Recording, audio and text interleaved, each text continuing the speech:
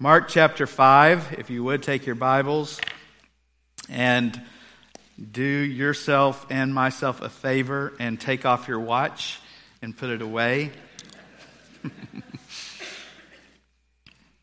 I was putting a mint in my mouth up here, and it reminded me of the preacher who went into his pocket to get a mint, and he thought, it's been a long service already, so I'll put this mint in my mouth, and when this mint is gone, I'll know it's time to wrap up the sermon.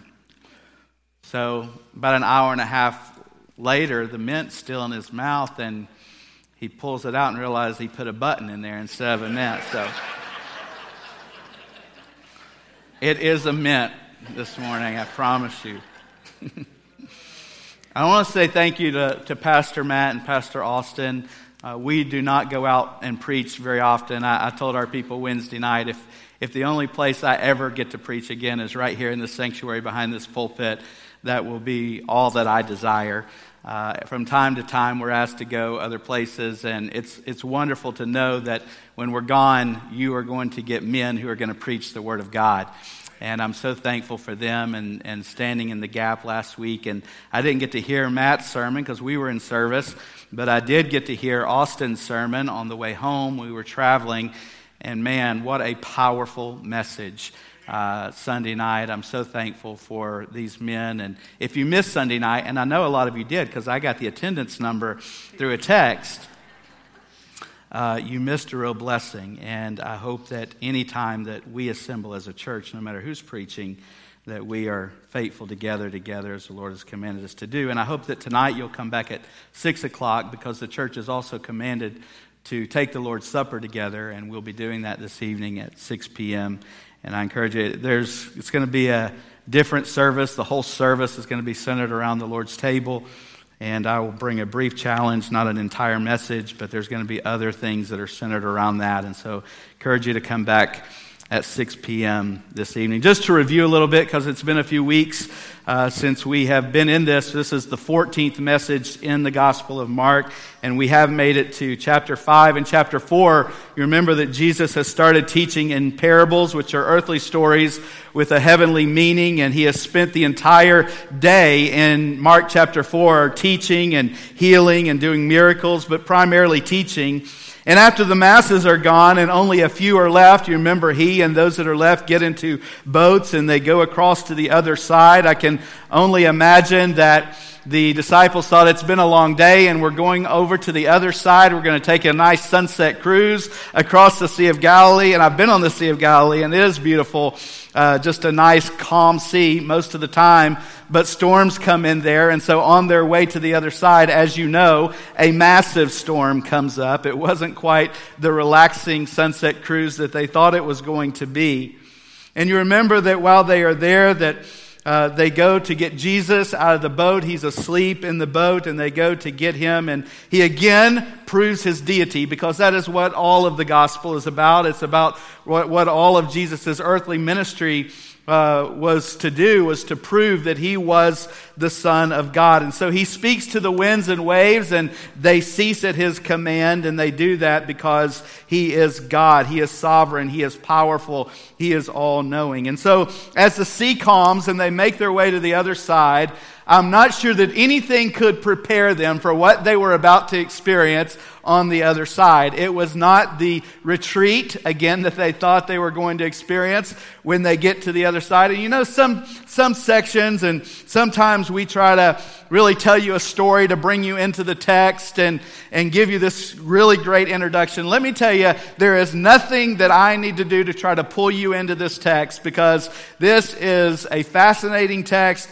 It is a text with all the theatrical elements of a box office movie, and it is something that captures our attention as Jesus comes over and encounters a man that is possessed of many demons, who has controlled his life and his body.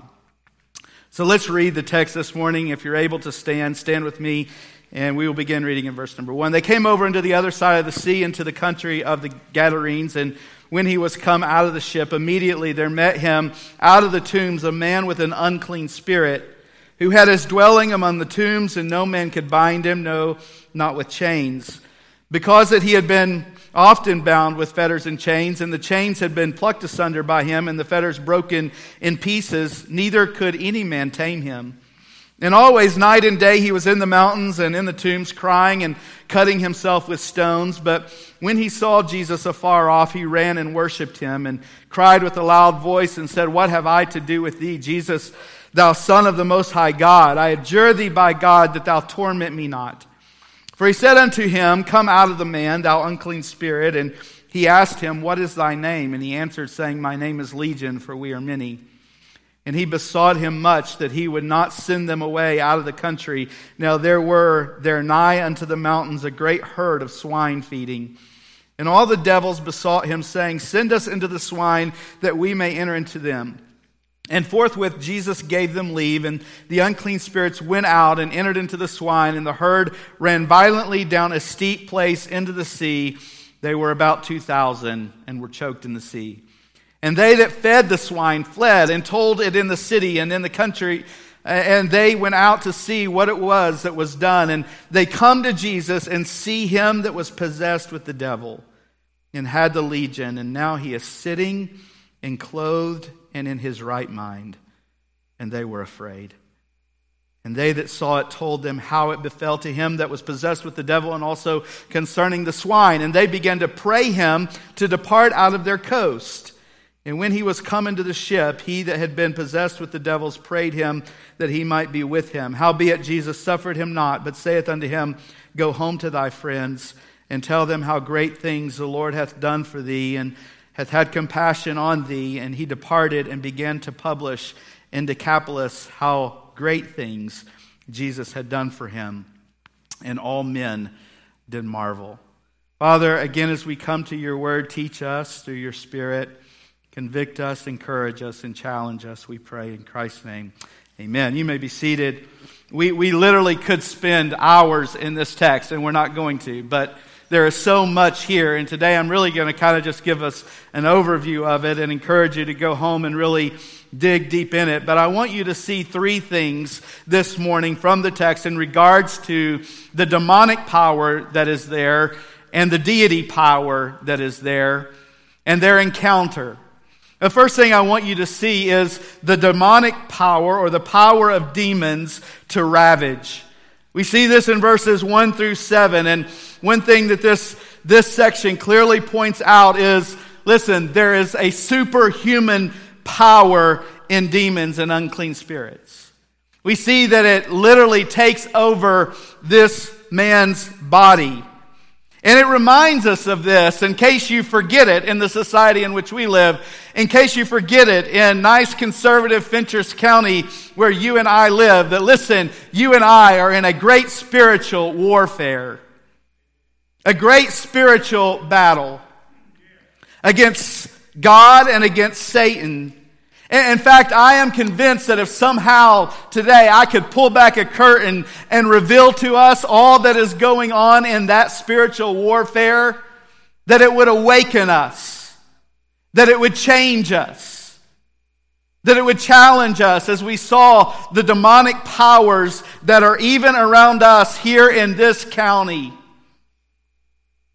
I think that it would cause us to be more committed people to Bible study. I think it would cause us to be more committed to prayer time, to prayer meetings, to assembling of the body of Christ. I think, listen, I truly believe it would change the way we witness, don't you? If we could see the warfare that's going on, it would change us. And so the demons in our text, they had ravaged this man's life. They had taken over his body. They had taken over his mind. They had even stolen his ability to speak for himself. And the entire town feared any type of interaction from this maniac of Gadara. His home was now among the dead at the local cemetery, and he was hunted and captured by, no doubt, the men of that area like an animal, and using the strongest of chains and the strongest of ropes to restrain him, which were broken like a twig by his superhuman power that he was given by these demons. He had been driven into the mountains, and really his behavior had become animalistic. No man could tame him, the Bible says. and they had so influenced him that he had resorted to self-mutilation to attempt to deal with the emotional and the mental and the spiritual and physical anguish brought on by these demons. You see, psychology was not going to fix this man. Incarcerating him into jail or prison was no use, and no amount of medication that was prescribed to him was going to calm him or reform him. These demons had ravaged his life, and this was a spiritual problem. This was something that only God could solve. Notice again, the demons that inhabited the body of this man paid tribute to the deity of Jesus Christ. They also knew his name, Jesus. And they addressed him as Jesus, although they hated and they feared that name. Notice how they referred to him, Jesus, thou Son of the Most High God. And that is an interesting phrase that they use, because that is a phrase that is often used in the Old Testament that referred to the awesome majesty of God. You know what they were saying? This man is God. He is not just another man. He is not just another teacher. They acknowledged him as deity, that he was the God. He was God that was in the Old Testament. He was God that's in the New Testament. He is the Alpha and Omega. He is the first and the last. And they tremble at his power. Notice what they said, I adjure thee by God that thou torment me not. It's interesting to me that in the Gospel of Mark, in the record of Mark's writing, that the only recorded testimony so far to the reality that Jesus is indeed God has come from demons. It has not come from a human being. In fact, we will not read of a human actually making this claim until the Roman centurion says at the cross, truly, this was the Son of God. So listen, the demons know that he's God. The demons acknowledge that Jesus is God. I would say that they know that maybe more so than a lot of people in our society. You see, demons have a scriptural Christology. They know who Jesus Christ is. They have a scriptural eschatology. You know that they know that one day, as the Lord comes back, that they will be sent forever to the lake of fire. They know that. And so here in verses 7 and 8, we see the shift from the superhuman power of demons. And I'm not going to spend a lot of time on that, but just to say that this is still very active in our world today, especially in other countries where idolatry is given preeminence. But secondly, this morning, I want you to see not only the power of demons to ravage, but I want you to see the power of deity to rescue. Aren't you thankful for that? Aren't you thankful that no matter what binds you, what spiritual thing binds you, that you can be rescued by Jesus Christ? Jesus reminded the apostles and those eyewitnesses that are here who will be inspired to record his story in the eternal scriptures that he is deity, that he, Jesus, is not just a good man, not just a miracle worker, not just a good teacher. No, this Jesus was and is the sovereign, all-powerful, all-knowing God. But here's what we see, and don't ever forget this. Demons are bound by the will of Jesus. Demons are bound by the will of Jesus. And when Jesus says for them to flee, what must they do? They must flee. John reminds us in 1 John 3 and verse 8, I love this verse, for this purpose the Son of God was manifested. In other words, for this purpose Jesus came to earth, that he might destroy the works of the devil. Don't ever forget that. Jesus sends these demons into 2,000 pigs who run off a cliff and they drown. And demons are doing what demons do, and that is controlling and creating chaos. Now maybe you're like myself. You wonder, Brother Tim, why did he send these demons into the pigs? The animal rights people would be having a fit right now, wouldn't they? I mean, why didn't he send them into the abyss? If you studied Revelation with us, you know that there are many demons who he has already put in the abyss, confined. Why didn't he do that? Let me give you a real theological answer. I don't know. And when you get to heaven, you can ask him and we can all find out together. I have my speculations and I have my opinions, but the Bible doesn't tell us why. And you didn't come to hear my opinions this morning, did you? But they obey him. They do what he tells them to do. What is the main point? The main point of the story is not that he sends the demons into the swine. What is the main point? The main point of the story is what comes next. And don't miss the main point of the story. It is the highlight of the narrative, and it is this, that the transforming experience that occurs when Jesus rescues a soul and life. This transforming experience occurs when Jesus rescues a soul and life. Jesus doesn't use his power here to make a political statement. He doesn't use his power here to degrade this man.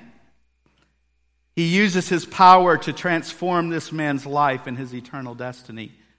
Because listen, church, that is at the heart of our God. Don't get consumed with everything else around you. Brother Brian shared a great video with us this week. A lot of times we hear people say, I am a conservative Christian. I am a liberal Christian. I am a, you put it in front of it, Christian. And when you do that, your emphasis is on the adjective, not the noun. He didn't use his power to make a political statement. His heart is changing lives. His heart is changing souls. His heart is rescuing men and women. His heart is the gospel. And the transformation is as radical as they come. Look again at verse number 15. They come to Jesus and they see him that was possessed with the devil and had the legion sitting and clothed and in his right mind. The crude, rude, nude dude has become a converted, clothed, content, calm Christ follower. Why? Jesus. Jesus is the one who can change someone's life in eternity. This story is another reminder that no one is so sinful. No one is so full of the devil. No one is so controlled by someone else or something else that they can't be rescued and delivered by all-powerful God, Jesus Christ. It's another reminder that the church is to be a hospital with an active emergency room, where people who are broken and who are hurt and who are sick can come and find help. We're reminded in this story that while the demons could give this man power to break the chains that were put on him by the community, that there was only one that could break his eternal chain, and that was Jesus Christ himself, the chain breaker, who could break him from the chains of sin, who could set him free, not just temporarily, could set him free eternally. Give him eternal life. Don't you love that Jesus goes through great measures, Brother David, for individuals, for people? Do you know that he went across the sea? And as recorded here, this man is the only one who turns to him?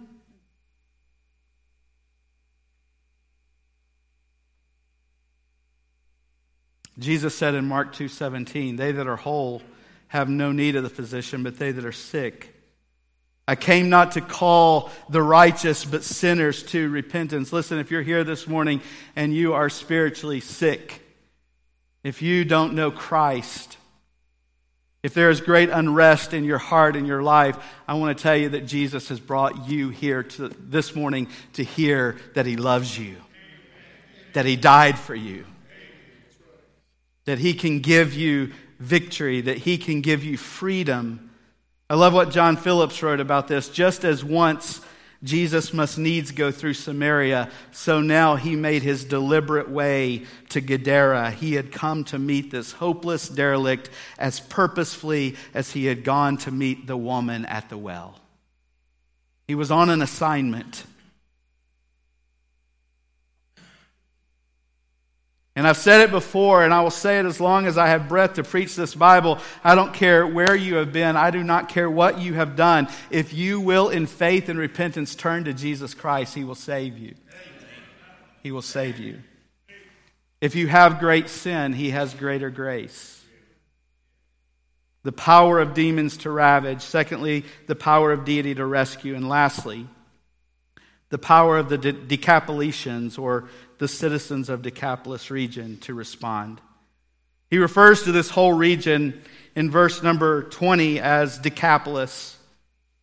And here is the point of this, that when you come face to face with Jesus and you are presented with who he claims to be, the Messiah, the Son of God, the Son of the Most High God, it calls for a response. And these people in this town, in this region, they were faced with a response. Listen, whenever you are presented with the truth of who Jesus is, you have the power to make a decision. By God's gift of free will, you can either put your faith and trust in who he says he is, Jesus, the Son of God, or you can reject him. And I'm struck by the response of the people of Decapolis.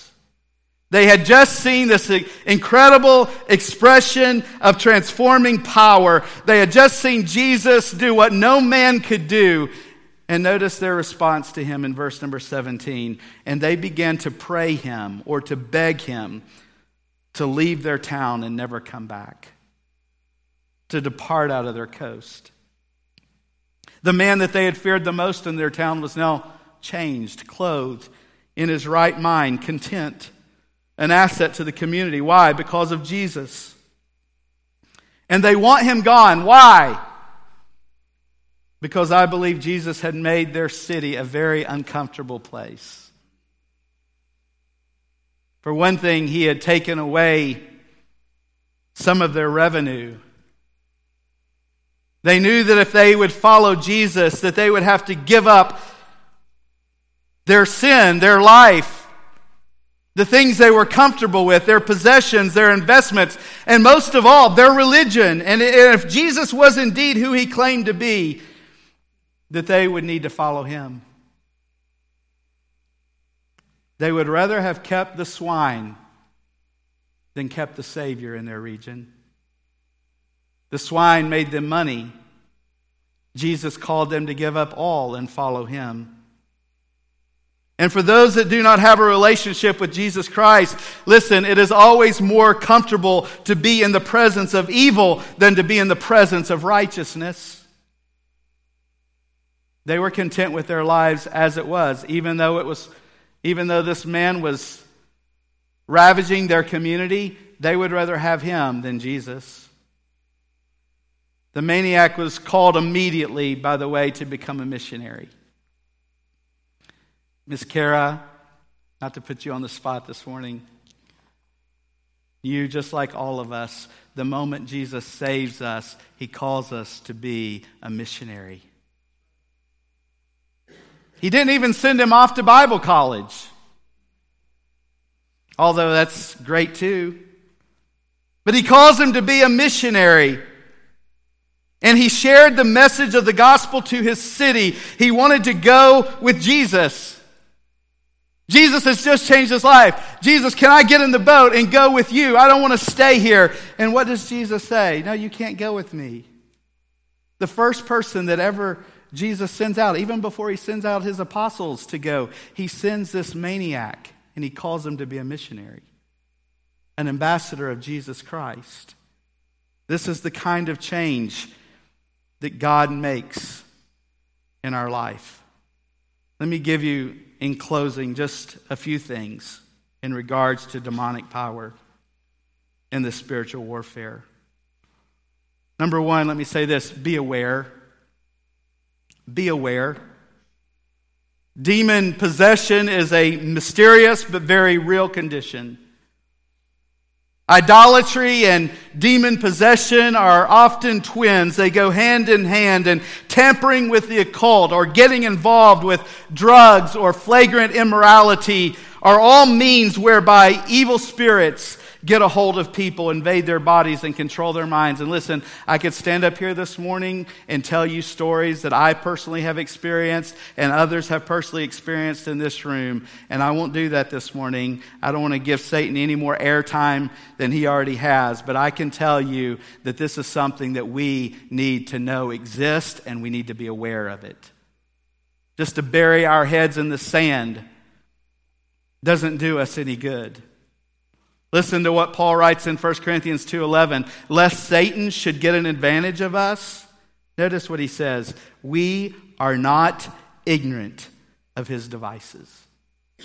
We are not ignorant of his methods. Hey, if you're playing around this morning with something that is absolutely anti-God, I want to beg of you this morning to be aware that it can capture your life. It can ravage your life. It can ravage relationships. Be aware of it. Secondly, be prepared for it. Be prepared for it. Listen to Paul's admonition in Ephesians 6, verse 10 and 11. Finally, my brethren, be strong, speaking spiritually here, be strong in the Lord and in the power of his might. Notice what he says in verse 11. Put on the whole armor of God. Would you say that with me? Put on the whole armor of God. Why? That ye may be able to stand against the wiles or the schemes of the devil. It's not just enough to know it exists. It's not just enough to be aware of it. It is something else for you and I as believers to understand that we are in a spiritual warfare and that God has called us to put on the whole armor of God. And he goes on to lay it out, the belt of truth. Be consumed with truth, the breastplate of righteousness, the shoes of the gospel of peace, the shield of faith, the helmet of salvation, the sword of the Spirit, which is the Word of God. And then notice what he says in verse number 18, praying always with all prayer and supplication in the Spirit. Be strong in the Lord, he says. Be strong in the Word of God. Be strong in faith and salvation and prayer. Put these things on every day. Hey, if you don't expect to win in the war that we're called to fight in. Be aware, be prepared. Thirdly, be encouraged. For God has not given us the spirit of fear, but of power and of love and of a sound mind. You go, well, you scared me to death. I want you to leave this morning as a child of God encouraged. James 4:7 gives us this incredible promise. Submit yourselves, therefore, to God. Notice this. Resist the devil. Say it with me. And resist the devil, and he will flee from you. Here's the good news for believers. If you're a child of God, the Spirit of God lives in you. And I believe that demons and the Spirit of God cannot coincide inside of a person. And what it means is that even though the demons of hell have superhuman power, the Holy Spirit has superior power. And John says in 1 John 4:4, and if you walk away with nothing else this morning, walk away with this verse. He says, ye are of God, little children. Speaking to the children of God, you have overcome them. Notice this, because greater is he, the Holy Spirit of God, that is in you than he that is in the world. He is greater than any demon. He is greater than any power. As Martin Luther wrote, and though the world with devils filled should threaten to undo us, we will not fear. For God has willed his truth to triumph through us. Greater is he that is in us than he that is in the world. Christian, No need for you to be afraid, but you do need to be aware and you do need to be prepared. And that's why we say, and that's why the scripture says in Hebrews, forsake not the assembling of yourselves together as the manner of some is, and so much the more as you see the day approaching. You know why we need spiritual strength in these days. We need each other. We need the Word of God. We need prayer. We need to put on these things. We need greater faith. We need the truth of God's Word to be something that is deep in us. We need the breastplate of righteousness. We need to go with the shoes of the gospel of peace. We need to put those on and share the gospel with people. It doesn't just help them. It helps us be strong. Be a soldier of the cross. If you're here this morning and there's never come a time in your life where you've put your faith and trust in Jesus Christ and Him alone for salvation, I invite you this morning to do so. I do believe what we see here is a man who was possessed of demons, but when he put his faith in Jesus, his life was changed. By the way, if any man be in Christ, he is a new creature. Old things are passed away. Behold, all things are become new. He will change your life. He will change your life. And if you're here this morning and you've never put your faith and trust in Him, we want to give you an opportunity to do that. Christians, whatever it is that God has spoken to you about this morning, I encourage you to remember the power that we have in Deity, the power that we have in God. Father, we thank you again for your word. We pray, Lord, that you would speak to us this morning and here, those of us who are Christians. Some of us have gotten very casual in our walk with you. We are oblivious to the warfare that's going around. We're oblivious to the spiritual battle that we are in. We think more of the Christian life like a cruise ship than we do a battleship. And God, we need to be awakened this morning to the reality that Satan is out to steal and to kill and to destroy. Help us to be prepared. Help us, Lord, to be people who are committed to your word, to your truth, to prayer, to the reading of your word. Lord, wherever there's weaknesses this morning, would you deal with us? Would your Spirit call our attention to those things in this moment? Help us to repent and help us, Lord, to add these things, put on these things. And Lord, help us to be encouraged this morning. Help us not to walk out of here fearful of every noise we hear, fearful of everything that we hear, but instead remember that greater is He that is in us than he that's in the world. May we take great courage and boldness with us today, realizing that we have the Spirit of God in us to empower us and lead us. We pray if there's someone here this morning and they've never put their faith in you alone for salvation, that this morning, just as Kara did several weeks ago, that this morning they will come and allow someone to take the Word of God and show them how they never have to live in this fear again. Draw them to you, we pray. In Christ's name, amen.